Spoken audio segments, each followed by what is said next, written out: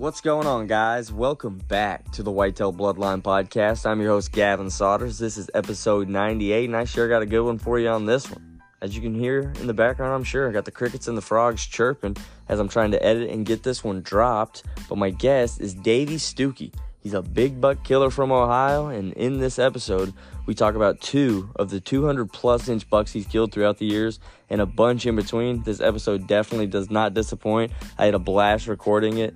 And without further ado, let's get Davey on the phone. So what's going on, brother, man? Appreciate you joining me today. Yeah, no problem. How are you guys? I'm doing good, man. Excited to record this one. And just like how we usually start this off, just start off with a background of like who you are and kind of where you're hunting and how you got brought up into the outdoors a little bit. Okay. Well, obviously my name is Davey Stuckey. But I grew up here in southern Ohio, kind of about dead south of Columbus, about an hour for the guys who don't know. And I grew up around there in a little dinky farm town, a one red light farm town. And we lived down a dead end road, and I kind of just always hung out in the woods because, back then there wasn't internet and cell phones and all that. It was just, you kind of just kept yourself occupied. So I spent a lot of time in the woods and watching animals and everything like that. Then I graduated high school and I hunted a little bit in high school. I always chased them big deer, but back then I wasn't smart enough to kill them. Yeah. And then after that, when I graduated high school, I went to work here locally in a factory for a few years. And then I just decided to take off to the Army. And I took off to the Army and ended up spending almost 17 years in there. And I was medically retired out in 2016. And in between that time, I would come home here and hunt a little bit. And I kind of only killed one true giant in that 17 years. I killed a lot of real nice deer. Killed a lot of nice deer in Kentucky when I was living down there. And I got into a little bit of turkey hunting in there. And then I came home. And then since 2016, I've really been able to hone in on, how I wanted to hunt my whole life and just was never able to. And in the last 5 years, I just been lucky, and I've killed two bucks, two really big bucks, and then I've killed a couple of 180s and put my son on a monster of a deer, and he's killed a few other real nice ones. So, timing to me is how I'm able to capitalize on these big deer. Yep, and I want to start off with saying thank you for your service, man. Appreciate that a lot. Love the veterans, especially serving that long. That's it's pretty rare. Not many guys serve that long, so I appreciate you. Thank you. And yeah, man, we're not honestly too far from each other. I'm over here in southern Indiana, right by Louisville, Kentucky, so we're probably 3-4 hours away from each other, something like that. Yep. And I just started hunting Kentucky last year. I haven't killed no giants like you. I'm still searching for my booner, so I'm gonna soak up the knowledge from you, and hopefully I can learn a few things. I've killed a couple of real nice deer right there in western Kentucky. Around, I don't know if you know where Fort Campbell is, but it's outside of Hopkinsville and Clarksville, Tennessee. That's where I was stationed at for almost 11 years. Okay. So I got a couple good hunting properties there when I was in the military at that time. Yep. Did you ever do any of those, like, I don't know if you could do it on that base, but I'm pretty close to Fort Knox. I know you can hunt that. Did you ever hunt the base? Yeah, I did. It was just hard to hone in on something because, back then, there was 2 wars going on. I was home for a year, gone for, a year. And then when you were home, for that year or two, you were training, you were always gone. So, and then hunting on post, it was very hard to get the same area all the time. So by the time you start learning the deer and learning that area, the next thing you know, they're training in it. And then that area is kind of shot. So you just try to move on to the next area. So it was real tough, but I just went and beat on doors and luckily ended up with a couple small private parcels up there that had a couple good deer on it. And I was able to take a few of those. Heck yeah, can't beat that. So what's your, you ready for season this year? I know you guys open up, I believe, like the 29th in Ohio. Yeah. I'm not really looking too forward to this year. I don't have anything picked out yet. We had a really bad year at EHD in my area, and it kind of wiped out quite a few really good deer. I had another 200 that we were kind of watching, and I'm pretty sure he bit the dust, and along with the 180s, and they hit us hard. Me and a couple of buddies, we found 36 dead deer and 29 bucks last year on like 3 different farms. Wow, that's insane. Like, why do you think you guys are getting hit so hard with the HD? Kind of like a droughty area, not much water or something? Yeah, there was a smaller creek and a pond in this one woods, and they seemed to be dead all along that creek. And then, across the road a mile and a half, we have another farm, and it didn't affect it at all. Hmm. I don't know if the smaller streams, because they say it's a midge in the mud, Yeah. once the water gets so low. So I don't know if that creek was just infested with them or what the deal was, but it kind of hit a couple of our real good farms pretty hard. And that just makes this year tough. There's still a few good ones out there. And there were some rumors floating around of another giant in my area, but he's just not quite on me. He's a couple farms over, but he could end up on me. Yep. And with dealing with all that EHD, like in my area, I've only found like one or two dead deer ever, so I haven't dealt with it much. Do you see like any like correlations, like the older mature deer dying, the older bucks, or the younger deer? Or is it just like wipes them all out, kind of?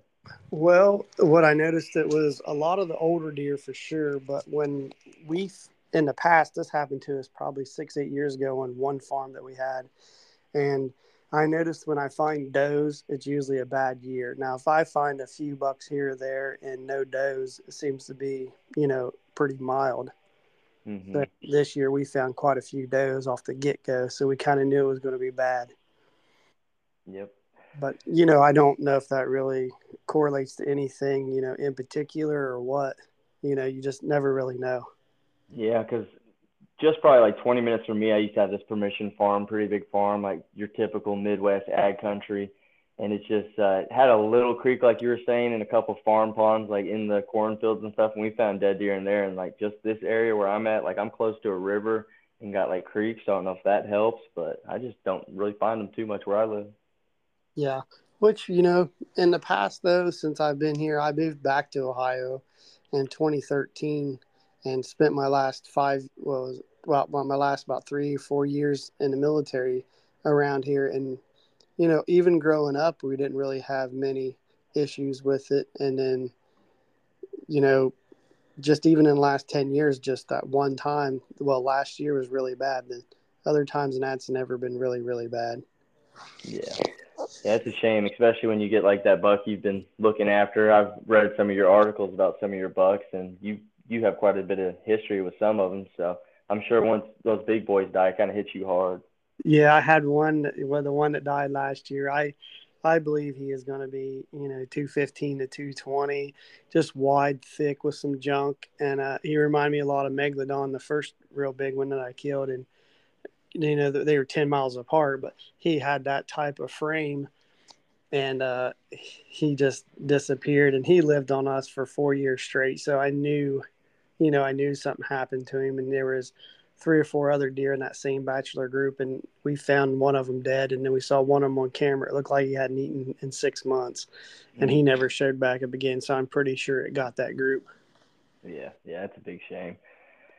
So one, yeah, I want to hear these big buck stories. A lot of these guys, man, doing these podcasts, the ones that people like reach out to me and they tell me they like are these ones where we kind of like dive into like one buck story or two buck story and kind of go a little methodical about it and kind of go detailed oriented just because people like hearing those stories, especially when it's a mega giant like those two bucks you've killed. And I've slipped his name again. What's the buck that has the crazy point coming out of his eye? Would you name him? T3. Yeah, T3. That's just one of the craziest bucks I've ever seen. Just with his pure mass and just his character, it's definitely a once in a lifetime style buck. Yeah. Well, we'll start in 2018. It was 2019 actually. I was looking for a set of sheds off this little deer. He was probably a 130-inch deer, but he had like a 5 6 inch drop tine, and he was always on this one fence row. So I noticed he dropped his rack here in about early February, so I decided to walk down that trail, along the fence, and I come upon his sheds, and they were laying side by side where he hopped the fence. And so I go back through my pictures, and I had pictures of the deer, but it was real foggy that night. A lot of moisture on the camera, and I didn't realize he was that big. I knew he Yeah. was big, but not, the pictures kind of, they don't stick out when they're not clear sometimes. And then when I picked up his shed and I went back and threw the pictures and I was like, oh my God, we had the rack scored, but Toby Hughes from Buckmasters. Hmm. I had Toby score him up, and he had about 15 to 17 inches probably chewed off of the rack, and it still scored 187 with no spread. Wow. So he was So definitely yeah, so he that's was 200-inch buck, right? yeah Pretty he close was to a it so far. giant, and so from there on, I told my buddies, I said, I'm going to try to kill this deer. I said, I got to find him. He showed up. I had pictures of him. I believe it was January 17th or 19th. It was mid to late January when I had pictures of him.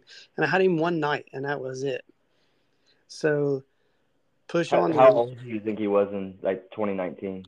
well, I was guessing he was a lot older than he actually was then because just of the size of his rack. I figured, a deer with a rack that size, you had to be 5, 6 years old. And Hmm. then as the history builds over the time, I realized that I picked them up and they were a set of 4 year olds.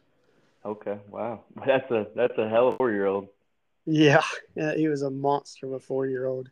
But we fast forward the next year, and I mean, I put cameras everywhere across the road where I had permission. I mean, everywhere I could stick a camera. I had like 25 cameras on these two farms in the area he was in, and never got one picture of him, never got one sighting of him, nothing.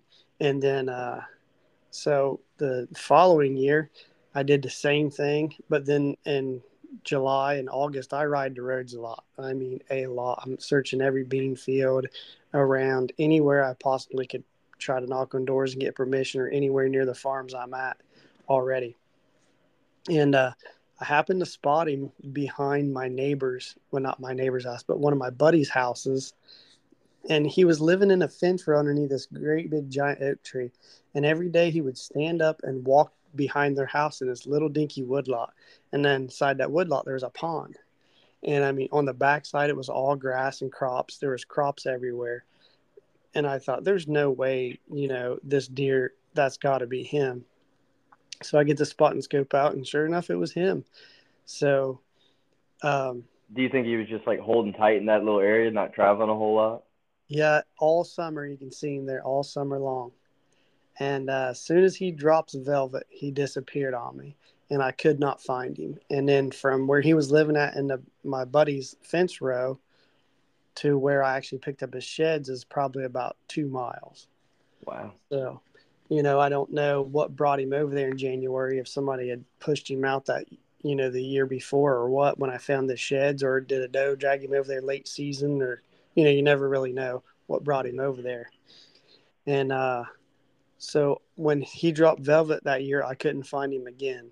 So the next year come along, and there were some rumors that he was in the field where my son shot his buck at, which is not real far away from where he was living. But that same year, the next year, he did the same thing. He was living behind my buddy's house in that fence row all summer long in Velvet. And so when he dropped Velvet, he disappeared again. So I expanded my search, and I found him down the road about 3 or 4 miles in another ditch line in a bean field after he had dropped his Velvet. Really? So were you just like glassing, stopping every once in a while, checking like spots you'd think a deer would be, and then you just spotted him? Yeah, well, that farm, I actually had permission to hunt that farm, but it's basically a waterway and maybe a acre wood lot on it, and a huge bean field. I bet the bean field was 250, 300 acre bean field, and Hmm. he was in one of the fence rows out there just eating beans. So I started realizing his pattern, and I thought, well, I can get on this deer. And because I had permission on that farm before, and I never really hunted it because there wasn't nothing there really. So I went and talked to the farmer, and he was laughing at me, patted me on the back. He was like, yeah, everybody's trying to kill that deer, go ahead. And so I went back there and I put up cameras everywhere, and I never got one picture of him. But you go in town at a restaurant, you go anywhere, and everybody was always showing pictures of him. And uh, I mean, people had pictures of him there saying up to 5, 6 miles away during the rut the year before. So this deer is definitely a traveler. And then Yeah. especially a buck like that. It's a very noticeable buck, and Yeah, you said you're in a pretty small town, right? So I know yeah, like I'm from a semi small town where I live, and my mom's from a super small town. I know word travels fast. yeah. I mean, and also the year before I killed him, I bet he was 40, maybe 50 inches bigger. I mean, No way. he was just way bigger. I saw some pictures of him and had some video of him. Some guys were floating around. I don't exactly know whose videos and pictures they were, but they got around, Hmm. and people just couldn't keep him a secret. So here I am in this fence row now, where I found him. So I found out where he velvet. I found out where he would go once he lost his velvet. So now I feel like I'm on this deer. So I went and set up cameras all over that fence row in in the little wood lot, the waterway, and I never got one picture of him the rest of the summer.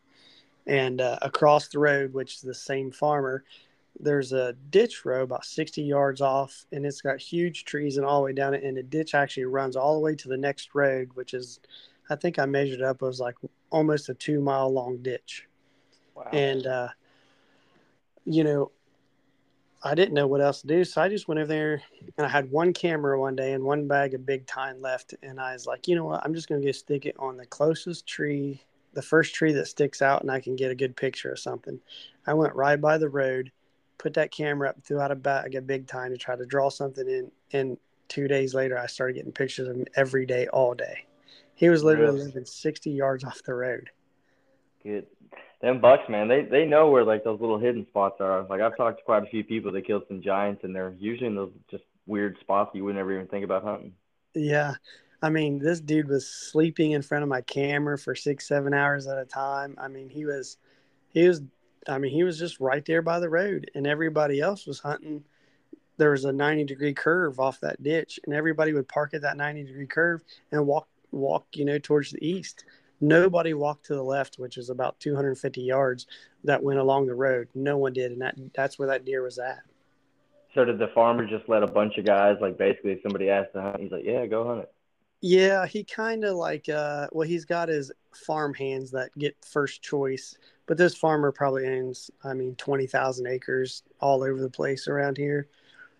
Very nice people. They let anybody hunt, but it's kind of first come first basis. So he's got a couple friends that get to hunt certain spots every year, but then there's guys like me at stop, and he'll be like, "Well, yeah, nobody stopped and asked for this section of the road yet. You can hunt over there if you want." So I always kind of just stop in there and ask for who's not hunting a certain area, and I'll just keep that in the back pocket in case, you never know what's going to show up somewhere, or you never know when you might need a random spot to hunt.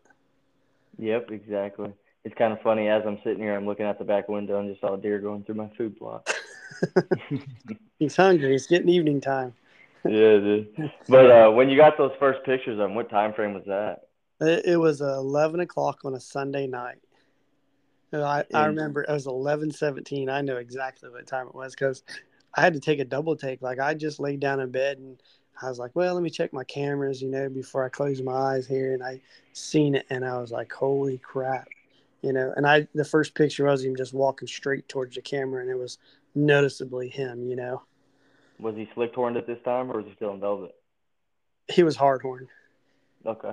And so was this like October time Yeah, it frame? was mid-October. I believe it was October 17th. Okay. So That's about like for like my properties. That's when the bucks start shifting quite a bit. It seems like is that mid October is when you start seeing a bunch of the new bucks. yeah, because around here where I'm at, it's mostly all cropland. So once they start picking the crops and they start rubbing, well, they should start making scrapes. I should say, not rubbing, but if they start making scrapes and the crops come off, they scatter to the wind. They start leaving their bachelor groups and everything. Yep. I'm sure that got you fired up. Was that a card pull camera, or you have a cell camera? That was a cell camera. Yeah, I bet you felt good about that one. Put it in that Yeah. spot. Like, hey, we're just gonna leave that there for a while. Yeah, no, it's funny because my buddy's like, "You're an idiot. It's right there by the road. It's just going to get stolen." you know? Yeah, yeah, And I was like, "What?" At this time, I was like, "Whatever, dude." I was like, "I don't know where this deer went. He was just over there a month ago across the road in this bean field." I was like, "He can't be that far." In my mind, I'm thinking, I knew where he velveted. I knew once he turned hardhorn, I found him in the field across the road. So I was like, how many more places is this deer going to go to, And this is also when I started putting the age thing together. I'm like, I was talking to all these people at the restaurants, and when you go eat or whatever, and they were like, "Oh man, I've had that deer on camera off and on for 3 years," and so I just start calculating and putting things together, and I was like, "Man, this deer's 7, 8, maybe 9 years old." I was like, "He's got to be right in there." Yeah, that's crazy old. That's definitely a trophy in itself, just killing a buck that old. Yeah. So the next day, it was like 30-mile-an-hour winds, and I run down there and I kind of creeped up there and I just sat in the edge of this cornfield. There was an edge of a cornfield right where that grass meets the ditch and everything. And sure enough, here he comes. You could just, the grass was so thick. The only thing I could see was the tips of his rack. I mean, it was real thick. And since the wind was blowing so hard, I was like, I can't shoot him like this. I can't even see him, except the top of his rack. So I creep down and get 30 yards from him, kind of the way the direction the wind's blowing. And I crawl up there and I take a knee, and I thought, oh, this is a great shot. I can see his back. I should be able to kill him. And I switched over to a crossbow that year. I got a lot of back issues. So, I can go sometimes and shoot my compound for a month, and then for 2 or 3 weeks, I can't even pull it back. So I just, decided time to quit fighting it. And I went to a crossbow. So I'm thinking in my mind, I've never really used a crossbow much. So I'm thinking, this is going to be an easy shot.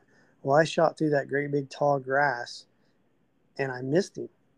And I thought, what in the world? Well, luckily the cell camera had it on video mode and had caught the miss on camera. No way, that's Yeah, badass. it's awesome. So you could hear it just whistling. So I got to thinking about it. I was talking to my buddies afterwards. I told them I just missed that deer at 30 yards, and I don't know how I did it. And so it's like this big, thick Egyptian grass is what them guys were all calling it. I'm not sure if that's the right type of grass it was, but it's real thick. Well, they said, dude, it opened up your broadhead. It had to, and it didn't even come close to him. It just sailed, and you could hear it whistling in the video. And I thought, well, I might have just blew that because now he's probably going to take off. And so Oh I yeah. went. So what was your emotions like that? Because I know me personally, like I've missed some giant bucks, like bigger bucks than I've killed. I've missed in my younger days, and I'm so hard on myself for like when I miss, like it ruins at least a day for me. Oh yeah, it did me that whole night. I didn't really sleep. I was kicking myself in the butt. I'm like, man, how could you screw it up with a crossbow? In my mind, like it don't get no easier than that. But it's really not that much easier. And Yeah, I used a crossbow growing up when I was younger, and my experience, like if you hit a deflection with a crossbow, I feel like it's way worse than with a bow. I don't know if it's because it's shooting a little bit harder or just the smaller bolt and makes it move more, but I've had mine shift like 5 or 6 feet shooting 30 yards hitting the wind. yeah, but you're like, you shot compound pretty much most of my life, and then you go to crossbow and you think it's so much simpler, and then you screw up an easy 30-yard shot, sitting on your knee. So I was pretty devastated all night, and then so he was gone that whole night on the 18th, and he showed back up on the 19th, and I Same, thought, same spot. holy, same spot. So I thought, holy crap. So I went back out there on like the 20th and I hunted him for 4 or 5 days straight. And I sit in the same spot and everything. And he never showed in the daylight. There was one time that I literally walked out and it was like a 3 minute walk because I walk up around this edge of the cornfield just so nobody sees me. And I pop out and I had my wife or my daughter or one of my buddies pick me up. I wouldn't even drive over there because seems like I kind of got the reputation around here as if someone sees my truck, they know I'm probably not chasing a 150 if it's mid to Yeah, early October. you know, yeah, for Now if it's a sure. rut, it's whatever. But people are like, oh, Davey's not going to be out there for a 150-inch deer in mid October. So I just would not drive my truck over there.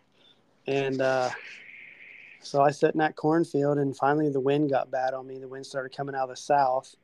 So the next day, I drove around on my four wheeler and I stuck a stand up on the other side of this ditch in a little finger that stuck out.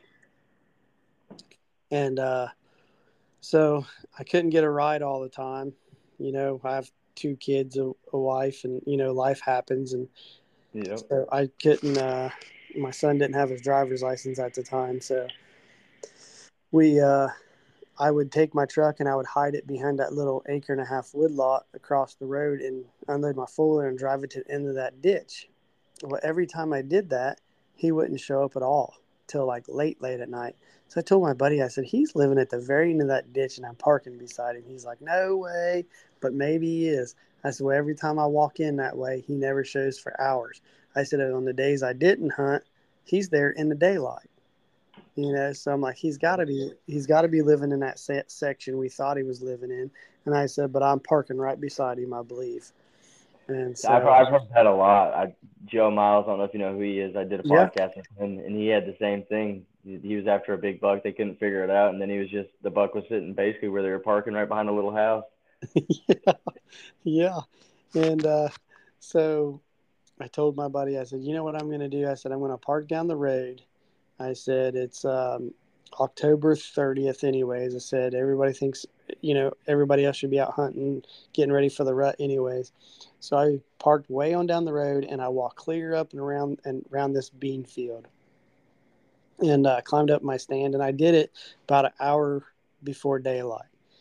And because I noticed on the cameras he was staying up later in the mornings, like he was staying out till 8:30, 9 o'clock, 9:30, 9:15, in the mornings. And I think it's because it was, how it heats up in the daytime that time of year, and then in the mornings it's still a lot cooler for a couple hours. So I went over there and I climbed up in that stand an hour before daylight, and I was sitting there, and about 8:30, does start going back down to the right where I thought they were bedding at, and then next thing I know, I heard a big old grunt, and he just comes running out of the ditch chasing those does around, and he's chasing does all around, and he ran right back in the ditch with one doe. So I thought, oh man, I have a shot.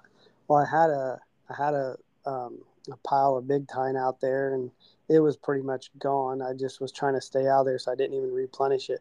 Well, this one little doe come up there and stood right where that pile used to be, and next thing I know, he comes back out of the ditch, and he's standing there at 53 yards, lip curling around me, and I stuck him at 53 yards. Oh, there's nothing better than that, like late October, early November, hearing them leaves crunching, that buck chasing those does. Nothing better. Yeah, all morning there was a little bit of action there. Doe's getting bumped by these little dinky bucks, and then he just come out of nowhere. And when I stuck him, he ran to the right, well, my right, and standing there for about 2 seconds, and I could see the blood just coming out. And I pinwheeled him, and he turned around and ran right back down to the ditch. And so I called the game warden. I called a couple buddies and said I just stuck him, and the game warden's like, well, I'm not coming out there and tracking a deer all day. So, what's the deal? And I said, well, when I went down there and stuck an arrow, where he went into the ditch, I said, I marked the blood right there by the ditch where he went in. I said, I looked up and I could see him dead, laying across the ditch. So I didn't even walk over to him. I just walked back to the truck and waited on everybody. Yeah, it was And a buck that big, man. And when he was like bumping them does, do you think he was like the dominant buck in the area? Kind of sounds oh like it. yeah, I mean, I knew he was before that because my cameras, like there might be a 140-inch deer show up for one day and he was gone. you know. Yeah, And then like there was quite a few little ones, running around there, but they weren't anywhere near him or anywhere near that group of does that was up there near me. Like yeah. you could tell he kept everything chased off. I've noticed with those like smaller bucks, like mainly you're like 1 year olds, sometimes you're 2 year olds. Those older like big mature bucks, sometimes they'll put up with a little bit more of their slack, but like you get a pretty good mature buck, like with a buck like that, they don't put up with that. Yeah, there was one other decent buck in there I thought was 4 or 5 years old, but they were never together. And when that deer was there, he wasn't there, but maybe he would stop and hit that big time pile across the ditch for maybe 5 minutes, and then he was gone, and then you might not see him for 2 weeks. Yeah. So he kept him pushed out there quite a bit. So what was going through your head? You call the DNR officer. You know he's dead. You see him laying there. So what's kind of going through your head as you're waiting on him to show up? And I'm sure you probably called your buddy, maybe your wife. Yeah, well, I called my three buddies. I didn't call my wife because she don't care about deer hunting. Uh, Yep, I you know, understand. she's just like, okay, whatever. You know, like she don't care that I hunt. She's not against hunting or anything, but she's nonchalant about it. She don't care. You know. Yep. So I called my two buddies, called the game warden, and I actually texted my wife and said, well, I killed him, and she was like, okay, you know, Good and then job, man. yeah, well, whatever, you know. Well, my buddies are like, they're all flying out there, and then the game warden shows up, and he's like, "Look, here we go. I got to run your name for warrants. I got to check your license, all your tags. I need your permission slip, and everything like that." And so, you know, everybody got there, and he checked everything, and we were good to go. We drove down there, and we walked up to the deer, and you know, it was like a big celebration. I had the video of that, but I can't really post it because my buddy said the F word about 6,000 times in 3 minutes. He Yeah, was it's hard he to, was man, with like, those emotions running on the high that high, you know. yeah, he was more excited than I was. I think I was kind of in shock because it's like there's no way that just happened to me again. You know, it's typically a once in a lifetime type of deer, and I've been lucky enough to do it a few times. You know, with big deer. You know, and so I'm just looking at him, and so I just turned around to the game warden and was like, "What do you want me to do?" And he was like, I would prefer you have the app. I said, yeah. He said, I prefer you to tag it right now. So I tagged it, showed him the tag. We drug it up to the truck. I made the game warden take a few pictures with me, which he hated it. He don't like pictures. Yeah, I And think I feel like I've seen that picture before. there's a few of them like I'll show people, but he he's like, we're not done yet. So he made me go back to where I thought the deer was standing, and we he range find it, make sure it's right around 53 yards, and we tracked the blood track all the way back down to where we drug it out of the ditch. Like he had to cross all of his T's and dot all of his I's, you know, because this deer is like it's famous. This deer was famous in my area.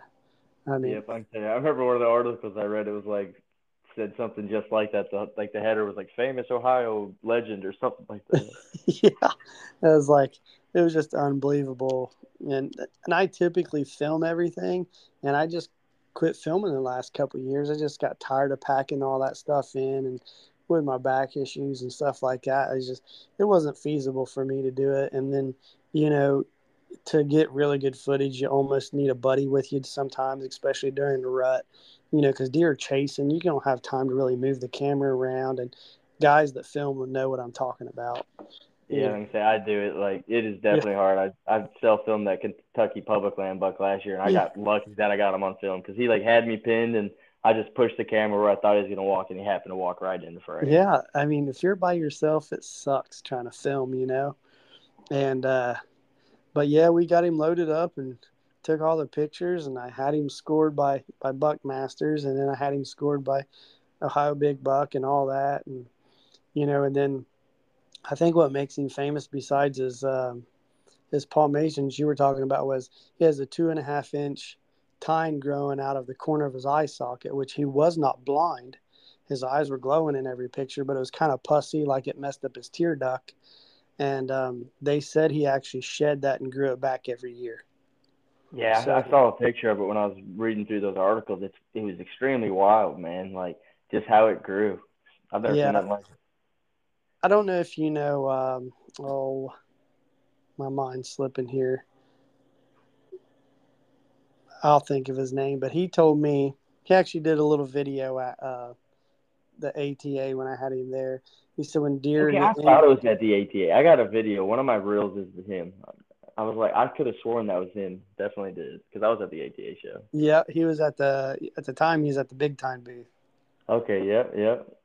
Yeah, he they say that when they get injured, there's particles around their antlers, and when those particles will settle down by their eye or you know the top of their eye or like a unicorn point and they'll grow. He said that they've actually this Kip is it Kip Adams? I believe it's Kip Adams. Yeah, that sounds familiar. He said that they've actually taken those particles and put them on deer's legs and grew antlers off their legs. No way. Wow. Who would have ever thought that? I've never heard that before, honestly. It's Yeah, I crazy. didn't either till he told me that. And because Kip actually did a little video and talked about it, and it's out there somewhere. But yeah, he said that they do that, and then once they grow, they'll shed, and grow back every year. So and Wow. it actually attaches to a bone. So after you shot this buck, how quick was it before like word got out and people started reaching out to you for magazines and all that business? Oh, I mean, it kind of happened. Like I shared the picture, and it was 24, 48 hours. He was blowing up the internet. He actually like Outdoor Life, Field and Stream. Um, well, obviously Toby from Buckmasters, had hit me up. Uh, Everybody around kind of hit me up. North American Whitetail guys hit me up, and he actually just a couple of days ago, the magazine came out for Buckmasters and North American Whitetail, and he was in both of them for the same month. It's like, what's Yep, the odds that's of being in the awesome. same magazine in 1 month? Yeah, yeah, that's awesome, man. Was that your first time being in the magazine, or did you get it with the other big buck? Yeah, I got it with the other big one. I got it in the rack, and he kind of more blew up the internet than he did anything. And then with the first one, um, Gordon Whittington actually called me, and I went down and did a big buck profile for their show down there, and Yeah, they do it in Adams, Ohio. that's awesome. Yeah, that buck, man. There's like nowadays with people like more people doing land management, a lot more people are passing like your smaller age class bucks. You just starting to see these 200-inch bucks like all not I wouldn't say often, but it's just happening a lot more often than it used to. But that buck being the 200 he is, he's just so unique. Yeah, and I actually believe they scored him as a typical eight. Well, mainframe eight. So he's got three drop tines, and then the palmation was almost 9 inches on the one side. I think it was 40, almost 40 inches of mass. Wow, holy moly, that's insane. So what did he actually end up scoring? 228 and 4/8. Yeah, it's gonna be a hard one to top, brother. Yeah, yeah, he was a good one. But, yeah, man, congratulations on that buck. That's incredible. That's a crazy story, especially for missing him and then getting a second chance at him. That doesn't happen very often either. Yeah, and finding him for me, like finding him 6 miles away, and happened to be on the only random farm up that way that I could hunt. That was just like it was meant to be. Yep, for sure. I'm a big believer, man. And people that put in the work and put in the time and like grind pretty hard, good things happen to those guys. And sounds like you definitely put in many hours glassing for that buck. Yeah, I had to sell my truck. I got too many miles on it. And everybody's like, "How many you got that many miles on that truck?" It's like, cause in July and August, man, when I'm home from my boy plays travel ball, so when we come home from Florida, usually in like end of July, from July all the way till opening day, I'm cruising the roads. Look, Yep. I did And so I do the same thing. I'm kind of like the areas you're describing. It kind of sounds like where I live because it's got some woods in it, but it's got big ag fields and stuff. And I always go the back way and hit the big soybean fields, big like 400 acre fields all together. And today I actually saw they're not my shooters. I wouldn't shoot them, but I got like a nephew and my dad hunt, and they don't hunt as often as I do, so they are not after the same age caliber. But saw two of those bucks, so it made it worth it this afternoon right before this podcast. yeah, for us, if you have like the biggest woodlot that I have is like 23 acres. Everything else is half that and smaller. Like it's mostly all crops here. Wow. Okay. So we got good crop fields, but we still got a good mixture of woods. Like around me, there's a couple hundred acres for sure, and we got like long fingers too, where it'll be like fields on both sides, kind of, and then like the creek will have probably 200 yards of woods going for a couple miles. Yeah, we don't have that typically. Like you know, well, I'll give you an insight. I have a farm. It's 444 acres, and I bet you 425 of it's tillable. Wow. Yeah. See, that's crazy. You wouldn't think like them deer would hold up in those areas as much as they do, but the more I talk to guys about these giant bucks, like that's where they are. Like to talk to guys from Kansas in the open plains, you talk to guys in like some of your Wisconsin's different states. A lot of them bucks hold up in those like small woodlots, and some of them not even in woodlots. They're just sitting in the middle of a little drainage, like that buck Yeah, you found. Yeah, that's where I find a lot of my sheds is in those drainage ditches, and or just randomly out in the middle of an open field, and Yeah, they're just there. I for have a sure.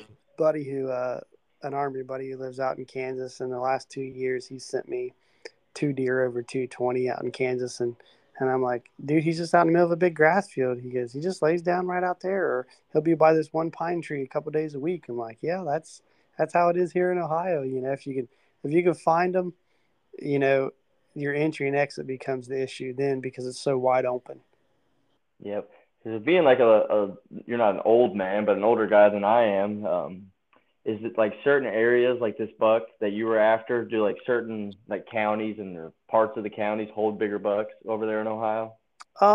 Yeah, kind of seems like where we're at. Like I killed him and actually in Fayette, but it seems like our neighbor Ross County has a lot more, well, I should say, bigger deer. There seems to be more 200s killed there than there is here. So it seems like Yep. it's in pockets around here. And then same thing, like if you go up towards like in Shockton and Licking County, if you look at those counties, they're always really good. And Fairfield County, it just seems like there's a handful of pockets around that do seem to hold the bigger deer. Yeah.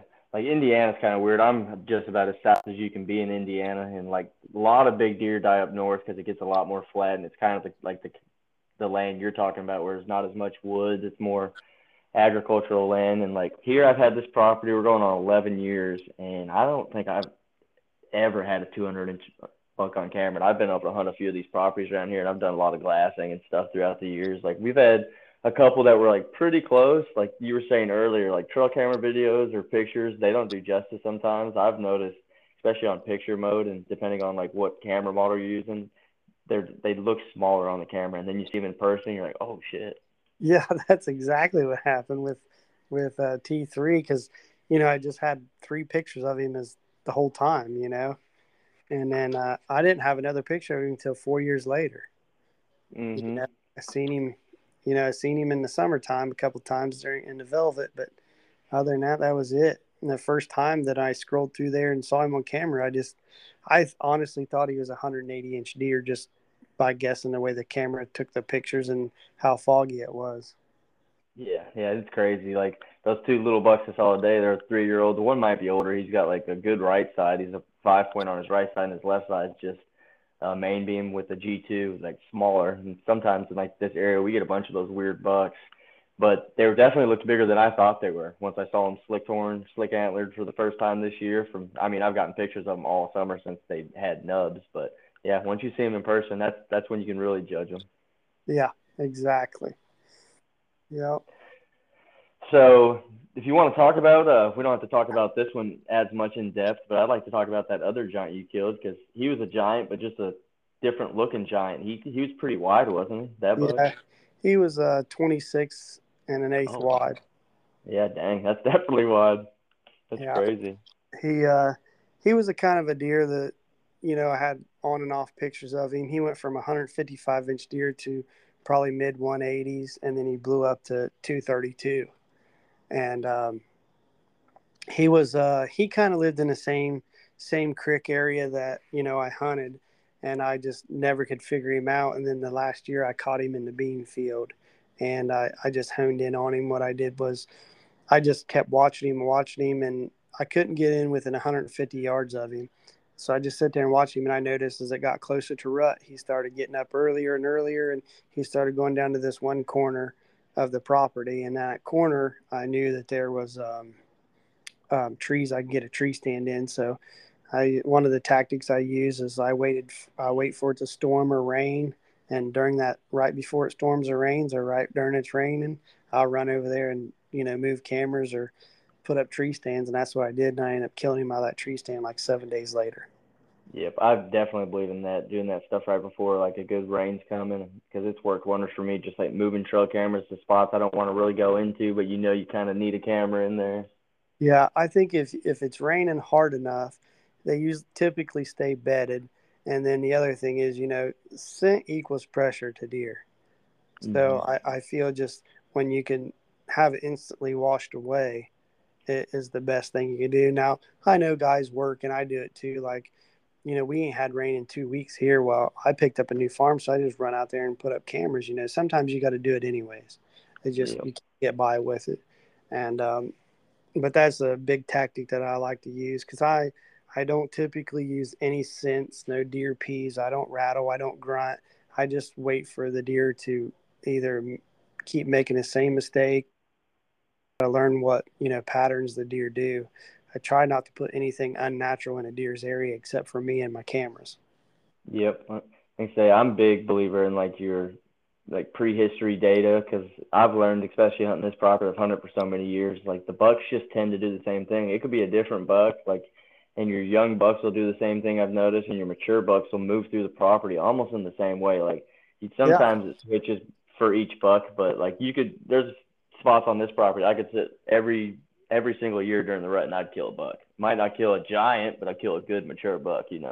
yep, that's exactly it. Because I have guys send me pictures of mega giants all the time with their maps and their cameras and pictures, and it's like, hey, how do I need to do to kill this deer? And sometimes I'm just like, man, if I don't know your farm, I can't really help you out because the one farm I have, I could put you in this one spot and you'd be like, you're a moron. But you know what? Every evening at late season, there'll be 60 deer in front of you within 30, 40 yards. And there's not even a woodlot or a fence row within 300 yards of this spot. It's just an old fallen down barn, you know. Yep. But for some reason, just like you said, it seems like the deer are kind of just they grew up doing that with the older herd. So whatever the older herd does, they do. And then when they get older, they still do the same thing. And the younger deer are following them deer around. Yep, it is pretty wild, man. It's kind of funny how they do. Like we start to understand whitetails, and then they'll do some things where we'll never understand them at the same time. Yeah, yeah. And then I know everybody loves the rut, but that's the most unpredictable time there is to kill a deer because you just never know where that doe is going to drag him. Mhm. He's not on a pattern. He's just chasing her randomly. Now, Yep. Grant, don't get me wrong. I love to be out there too. I love to see him chase, and sometimes I get lucky and they come right by you too. But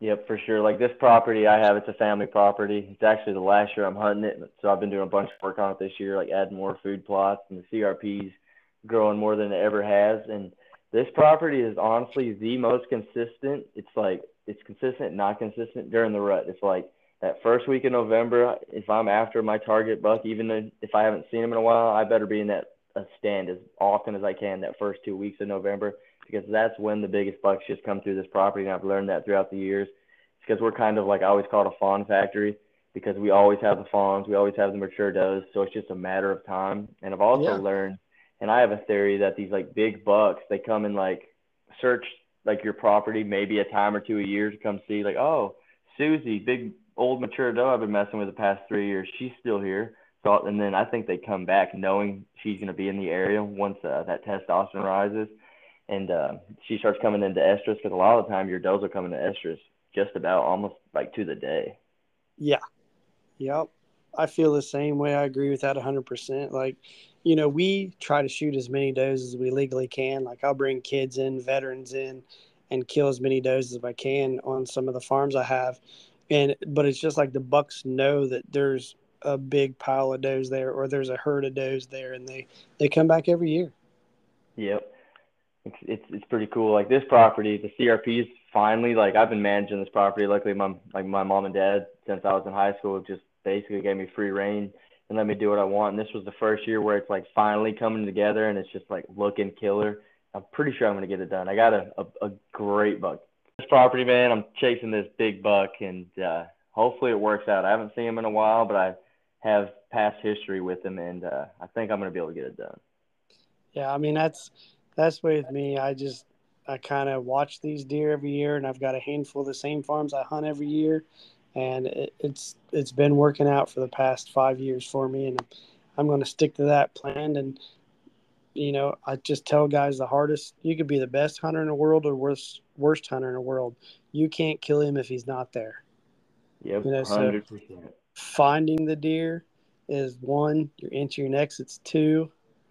And then you gotta pass your little bucks.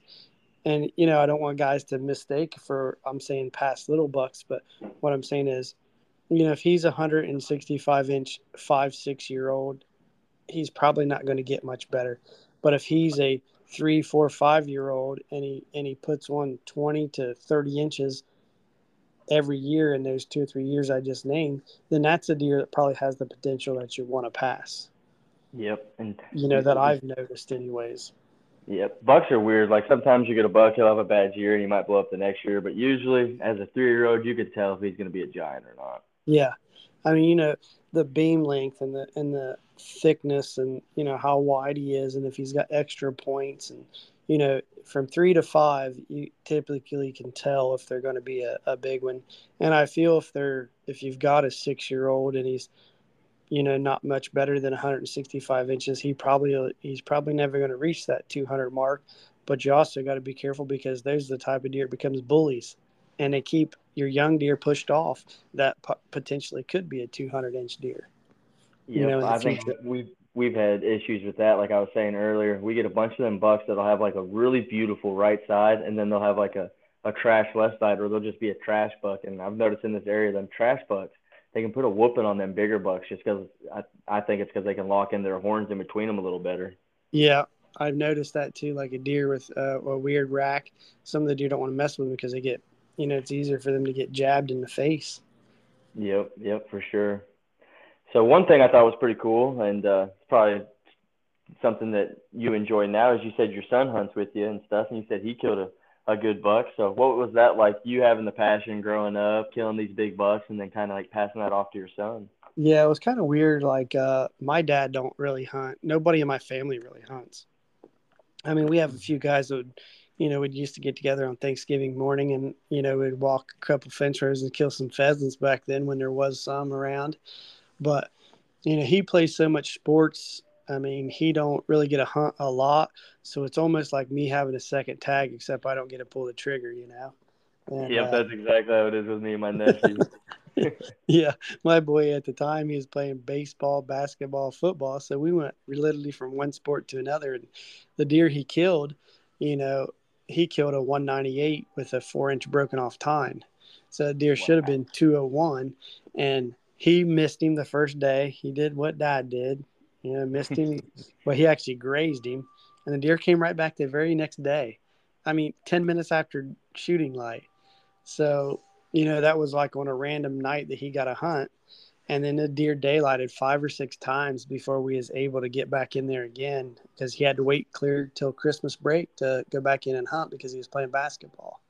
Yep, So, for sure. I remember that in my younger days because I loved football, man. I played football in my like younger days a lot, and then I realized I like deer hunting a little more, and football is right in the middle of prime time deer season. So I stopped playing football and started chasing whitetails.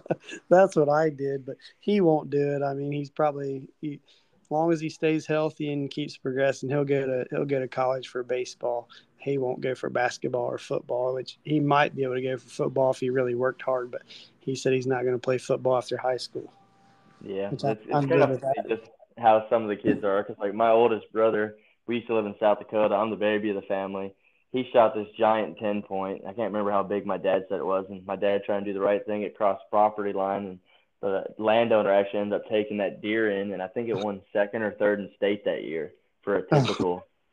So, but my after that happened, I think it was like a few days later, they like drew a rifle tag that year, and then my brother shoots this like 11 point, like great buck first, like first buck, great buck, and then same thing, he quit hunting and started playing baseball like all the time, and that's what he still does. He's like he's old, he's almost 40 now, and he still plays slow pitch softball. But some people just get ate up with different things, you know. Yeah, it's at a yeah. His first buck, it was 25 inches wide. It scored 156. That was his first buck he ever killed when he was like 11. And Yeah, then, that's awesome. well, before that, he kind of gets to, he was unrealistic. He was looking at my wall, and then a deer would walk up, and I'd be like, "You gonna shoot that buck?" It'd be like a 140-inch deer. I was gonna let him, as a kid, I was gonna let him shoot whatever he wanted off the farm, and he'd be like, "Nah, he ain't big enough." I'm like, "Dude, that's 140. That's a Ohio big buck, 140-inch deer." Nope, he's not big enough. So he'd just shoot a doe for 2 or 3 years in a row, and then finally that deer come in. He's like, yeah, I'll shoot that one. So he shot that one. And then he shot back to back. He shot 2 8 points that scored 142. And then he shot the 198. And he hasn't hunted since. Yeah, that is kind of funny. My nephew, he did the same thing. I've been there for every deer he shot other than one. He went solo last year and killed his first deer, and I helped him find it, blood trailing it, and I've been there for his first 2 bucks. But yeah, it is kind of funny. Yeah, and then this year he tore his labrum and separated his AC joint like second um, the second football game of the season, so he's out for the season. So he actually looked at me on the way back from the doctor's office and said, "Well, looks like I get a hunt this year." Yeah, just doubled my work. I didn't plan on that. Yeah, exactly. Like you were saying though, Mike, my little nephew, man, he's 16 now, but we shot his first deer when he was 11, and he didn't tell me this just because he hears me talking. He knows how ate up I am. I do all the podcasts and stuff, and he hears about it. So he was doing the same thing, passing bucks. Like in our area, we're just not one of those great genetic areas. We kind of like get you just got to deal with the cards you get dealt, you know.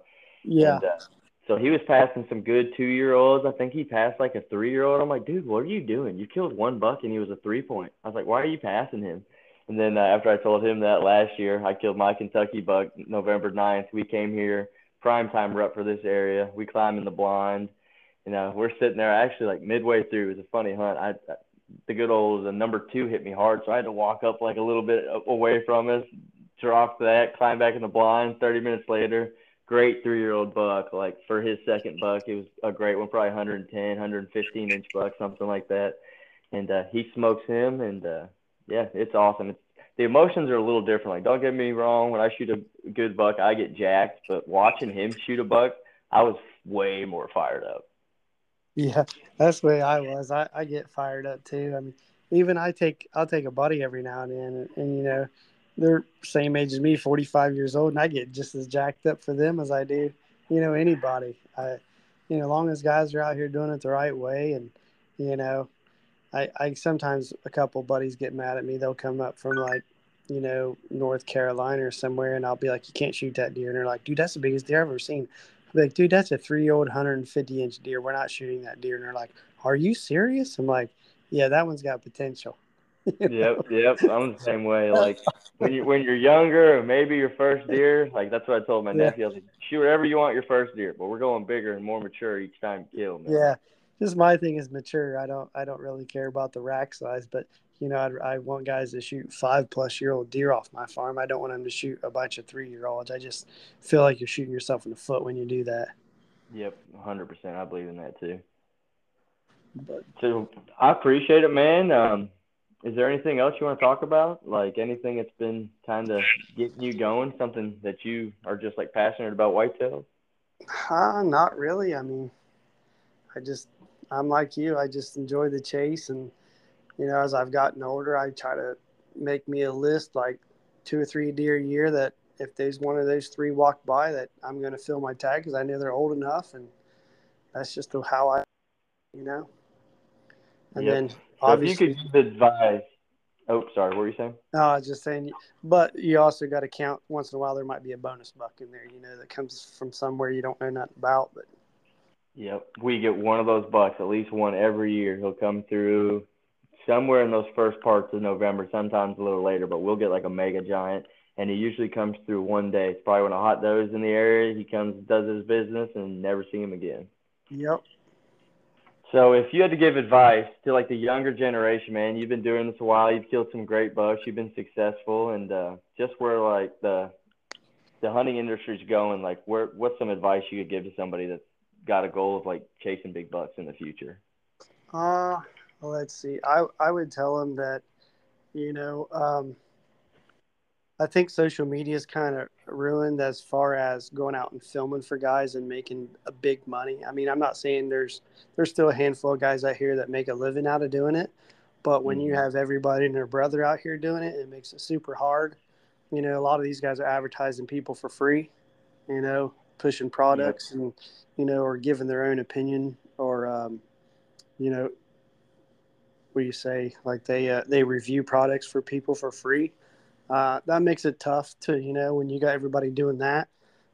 And then with social media, these companies don't have to pay somebody to do it. They can take 10 minutes out of their own day and review their own product and post it, Um, Mm-hmm.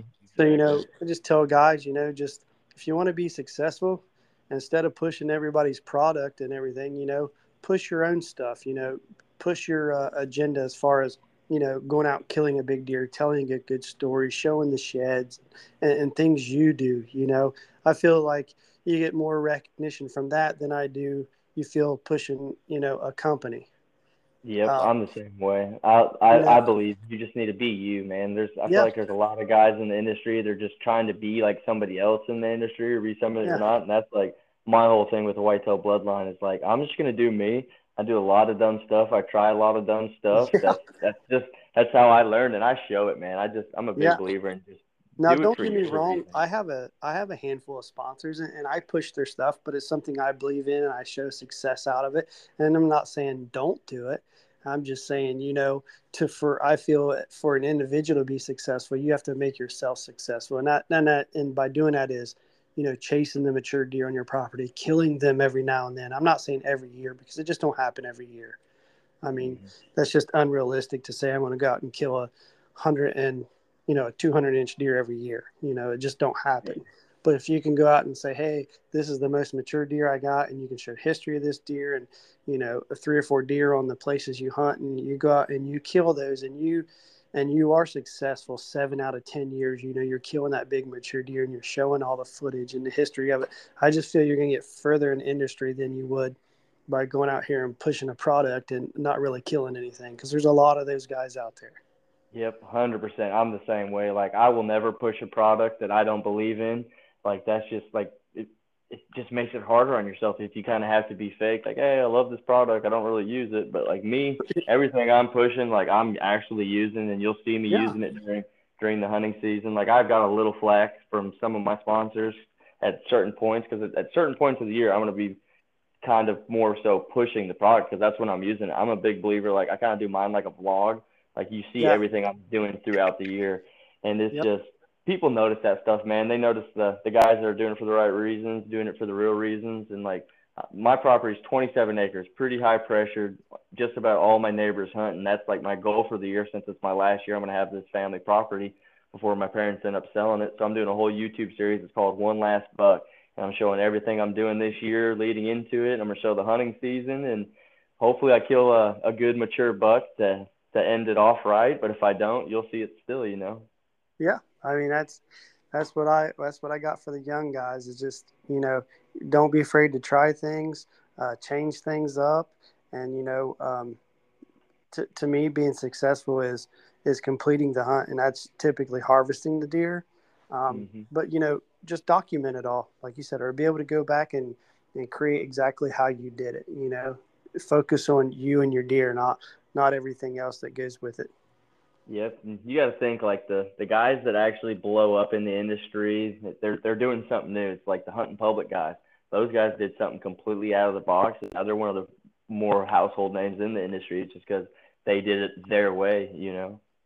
Yeah, I mean, you got a lot of guys out there, and if you notice, like back in the day when it was Michael Waddell and all of them, they started it kind of, they Yep. come in with their own way, and guys like to see those big deer being killed, and then kind of move to like the Drurys and Kiskies, and they're killing giant deer, on camera year after year, and they're telling secrets and how they're doing it and everything. And I just think the industry just evolves like everything else, and I just feel like we're kind of back to square one. Do you want to be the hunter that goes to outfitters or goes and kills as many bucks as you can that are, 120 to 100 and whatever, you know?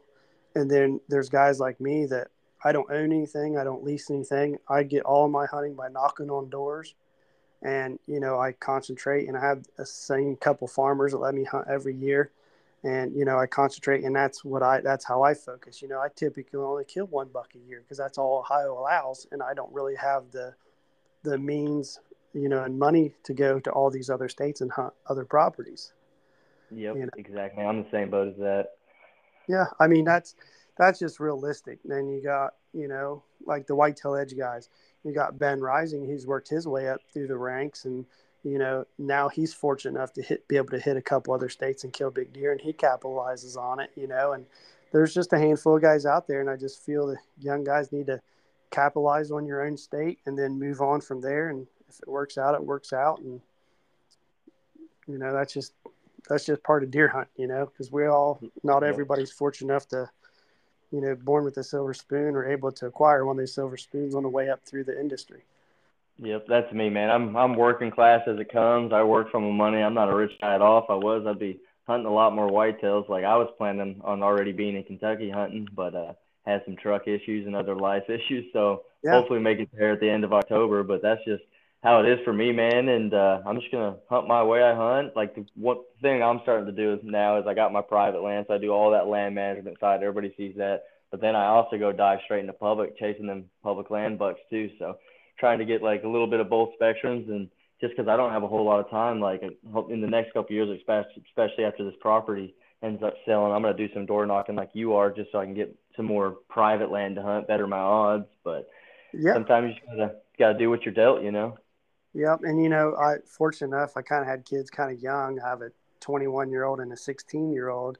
So like now that my 16-year-old has his license, it's like, holy crap, I'm really retired now after all these years, being retired, but not being retired because I started running to every practice, running to school, running back from school.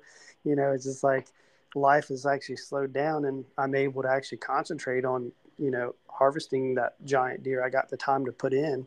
And probably the only other advice I'd give the guys is hunt smart. And when I say hunt smart is if you go in there every day, that's probably not the right thing to do. But if you are going in there, if you're watching, like if you're a big moon phase guy or whatever, me, I'm a big camera guy. So when he's moving, I'm in there. When he's not moving, I'm not there. I just feel that the less the better, sometimes. Yep, exactly. And there's just little things like on this property, we get a predominantly like north blowing wind, and when it switches to the south, that's when a lot of the bucks coming on the property is just because they know where the pressure's coming from, and when the wind's usually blowing north, they're on Yeah. the neighbors a lot just because they know that pressure's going to be there and they can smell it if the pressure is there. And then when the wind switches, they can smell the pressure on this side of the creek and stuff. So Yeah. definitely a big believer in that, man. And just like the past few years, I got a lot more methodical about the wind and especially access. I've learned access is extremely important. Like you said, when you were after that giant buck and he was sitting there watching you every time you pulled up. Yep. You just keyed in on a big thing too. What you just said was like, knowing your farm. You know, yeah, I know if you picked up a new piece, you got to go in there and you got to put cameras, you got to do this, but they got to do what you just said. Hey, when the wind's like this, I know I need to be over here, because they get pushed out or they'll feed this way instead of feeding the other way. Like you got to try to learn your farms. Yep, we have something about this farm right here. It's like when you get a little rain system, and a lot of the time when you get that rain system, it pushes the wind south, and that's I've had my shooter, the buck I'm after this year. I've only had him on camera twice, and both of those days is when the wind switched to the south. So I know where he comes out. If he is going to come on the property, I know his area he likes coming through it, and hopefully I'm sitting there this year when he comes through. Heck yeah, the deer I do have picked out this year, he's probably 165, 170 inch deer, but he's a 6.5 year old. I got 2 years of history with him. Last year he had a bunch of trash on him, and this year he kind of cleaned up. He was there he was there in late July, but he's disappeared. But typically, I went back through all my pictures and everything and looked, and he usually shows back up around mid October. So if Yep. he holds his pattern true, hopefully I'll be able to harvest him. And I mean, like I said, he's not no 200, but he's just one that I got lots of history with, and I know he's at least 6 years old, and it's just something I'd be happy to harvest. Yep. One thing that's kind of interesting, I don't know if I ever even brought it up on the podcast. There's like three fields on our property, and it slopes all the way down towards you get to the bottom one. In our main middle field, we have my nephews and other people that come hunt the property throughout the years. And my dad, he's an older guy. He got in a bad wreck. He's almost in his 60s. He's kind of crippled. So we have this huge box blind called the Taj Mahal. Like you can hunt 8 guys in that blind comfortably.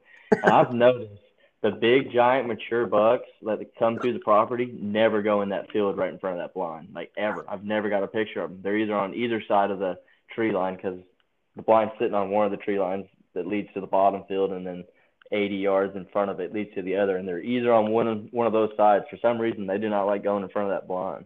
They sense the grim reapers in there. Yep. They don't get that big, man. Especially you get them older bucks. Like I'll say one. I haven't said too much. I think I said a little bit on the last podcast. But this buck I'm chasing, he's at least 10 years old. He Oh, disappeared since 2017, and he came back this year. And I've been filming him on some neighboring properties and stuff. And I just having those years of history with him, I know what he's gonna do once this fall switch. I don't know exactly where he's at, but I kind of have his pattern figured out a little bit just because I've seen him a few times and have trail camera videos and pictures of him. So we're gonna see, man. He's a unit. He looks like a horse. I've definitely never seen a bigger body deer in my life. yeah. That's was funny you said that. I got two of the deer on my wall are 8.5 year olds, and one of them is T3, and then one of them is a buck that I killed the year before. I called Devil Horns, and when he was 2.5, he had tumors all over him. Like I thought the deer was going to die, and I tried to talk my son into ending his misery one evening, and he decided not to do it. And then we got home, and he was like, "Well, let's go back tomorrow, and if he shows up, I'll put an arrow in him, and we'll just kind of drag him off, because he had tumors all over, and he just looked horrible." And Mm-hmm. we actually have that on film. And he showed back up the next day, and he didn't have a rack, so we elected to let him go. Um, Yep. and then he disappeared for a year. We thought he was dead, and he came back. And then it took me 2 years to kill him. I hunted him the one year. I didn't fill a tag at all a few years ago, and then last year I ended up harvesting. But he was probably the hardest buck I ever hunted, and he was 8.5 years old. Yep. That's this buck, man. Like he's the most infamous buck I've ever chased. Like those 2 years I had history with him, or it was mainly one year. Like 2017, I hunted him pretty hard and would just miss him. Like one time, my dad went and sat in that box blind, and he gets out of the blind, and then I go check trail camera. This was before like trail cameras were super popular, and that buck walked in there 5 minutes after. He might not have ever walked by the blind, but he was about 60 yards right behind that blind. So it's just funny. Like that buck, I think my best odds is just playing the wind, playing it smart, but just a little bit of time in the stand as well, because he's gonna come through at some point, and you got to be in the stand when he does. Oh yeah, I mean, like you said, when you hunt smart, it's certain times of year and certain patterns and certain winds. You just know you got to be in there. But I mean, I just feel some of these young guys, they hunt every day, all day, and Yep. if Same you put stand. yourself on a pattern, you're not doing yourself any help sometimes. Yep. It's like I know some guys that have a tree stand that sat in the same spot for 10 years, and those bucks know that, man. They'll go out of their way to walk around that just so you can't see them. So it's Yep. some of them young guys switch your stands, even move it 50 yards. I've heard makes a big difference, and I've seen it. Oh It yeah. definitely does. I have a tree stand that used to be we called it the quick cross. The first 5-10 years I hunted it, like you said, if you were there in November, from November 1st to November 20th, if you sit there every day, you're going to kill a mature deer. And then it got to the point where the last few years I've noticed they skirt it. Like he'll be 60, 70 yards out in a wide open field. He'll cut that corner right there to creek crossing. So I Yep. actually moved that stand this year. I just moved it a couple weeks ago. Yep. I've noticed with these bigger bucks in this area, they rarely ever go right into the opening. They're usually sticking through your like little thickets. They'll move through the property just in like the smartest way they can, man. So you barely have time to see them unless you're like right there in that spot. Yep, that is true. So, Davey, man, I appreciate it. I'm actually going to start doing this segment soon. I call it I think I call it the weekly whitetail report, where I'll just call guys for 5-10 minutes and just see like what do you expect for the movement to be this week, all that kind of stuff, like in your area. So, hopefully, you'll be free, man. I want to give you a haul. You're a big buck killer, so Yeah, be cool let to me have know. I'll let you you on know there. what's on the cameras, and go from there and try to help guys out because like a lot of people probably think, oh, these guys ain't going to tell you everything, but me, man, like I said, if you're doing it the right way, and dude, I want to see people kill big deer. I like to go see big dead deer. Everybody does. Yep, That's in I'm the this exact industry. same way. So Yep, I'm if you're not a doing hater. it. I like to help guys out and be successful all I can. Yep, 100%, man. I appreciate you. Hopefully, a giant another 200-inch buck shows up out of nowhere with this fall shift, and you lay another one down, man. Yeah, I hope you're right. I know where a couple are, but they just one of them's completely off the market because the two guys that are hunting it know about the deer, and then the neighbor don't allow any hunting. So we had to just walk away from that area. But I just found another one that might be close to 200, but I'm trying to work on that piece right now. So we'll see what Yeah. happens. Yep, you can be as methodical as you want, but sometimes you just there's a little bit of luck into it. Like the Huff buck, man, that buck traveled like 6 or 8 miles, and then Huff buck first time walking back there, he shoots that typical record. So you never know. That's where we're Dustin, going. yeah, I Yeah, talked to Dustin a couple times, and he was like, "Yeah, that was mainly luck." yeah. I was actually very fortunate enough. Is right when I started my podcast in 2020. He was like one of my first episodes, and I was the first one that ever got him on a podcast when he killed that buck. Couple like That's a week awesome. after. Yeah, a week after he killed it, so it was pretty cool. And now I talk to him all the time. I've had him on the podcast another time to catch up. Genuine guy, man. Not a nicer guy could have killed that buck. Yeah, he's and he's not like I don't want to like put him down or say anything bad, but like he's not like extreme buck hunter like you and I are. He's just a No, no, and he's missed it nonchalant too. He's guy. like, yeah, Just he's a like, I'd like to go nonchalant deer guy hunting. with hunting, Yeah, I love it, man. Like you said, I don't care how you hunt. If you want to shoot a 2-year-old buck and that fires you up and you're jacked up the rest of the Yeah, season because you did, I'm all for it. That's not yeah, what I'm gonna do, but I'm all for it yeah, if you are. yeah. I just say you gotta, like you said, you gotta look at your area, and if it produces giants, sometimes you gotta let those 3 4 year olds go. If it don't produce giants, then whatever floats your boat, just do it the right way. Yep, exactly. So, Davey, man, where can people like find you and see these giant, beautiful bucks you've killed? I run actually. I have an Instagram and I have a Facebook. My Instagram is just Davey Stuckey, and then it's actually Davey Stuckey underscore hunting. Yep. And And I've been meaning to message you, and then I saw you like repost that buck after you made the magazines, and it just like rejogged my memory. And I appreciate you a lot for hopping on, man. I love hearing these big buck stories, and especially guys that are passionate about it, doing it for the right reasons. So I appreciate you a lot for hopping on, man. all right, buddy, you guys take care and call me anytime. Yes, sir. Have a good one. All right, see ya.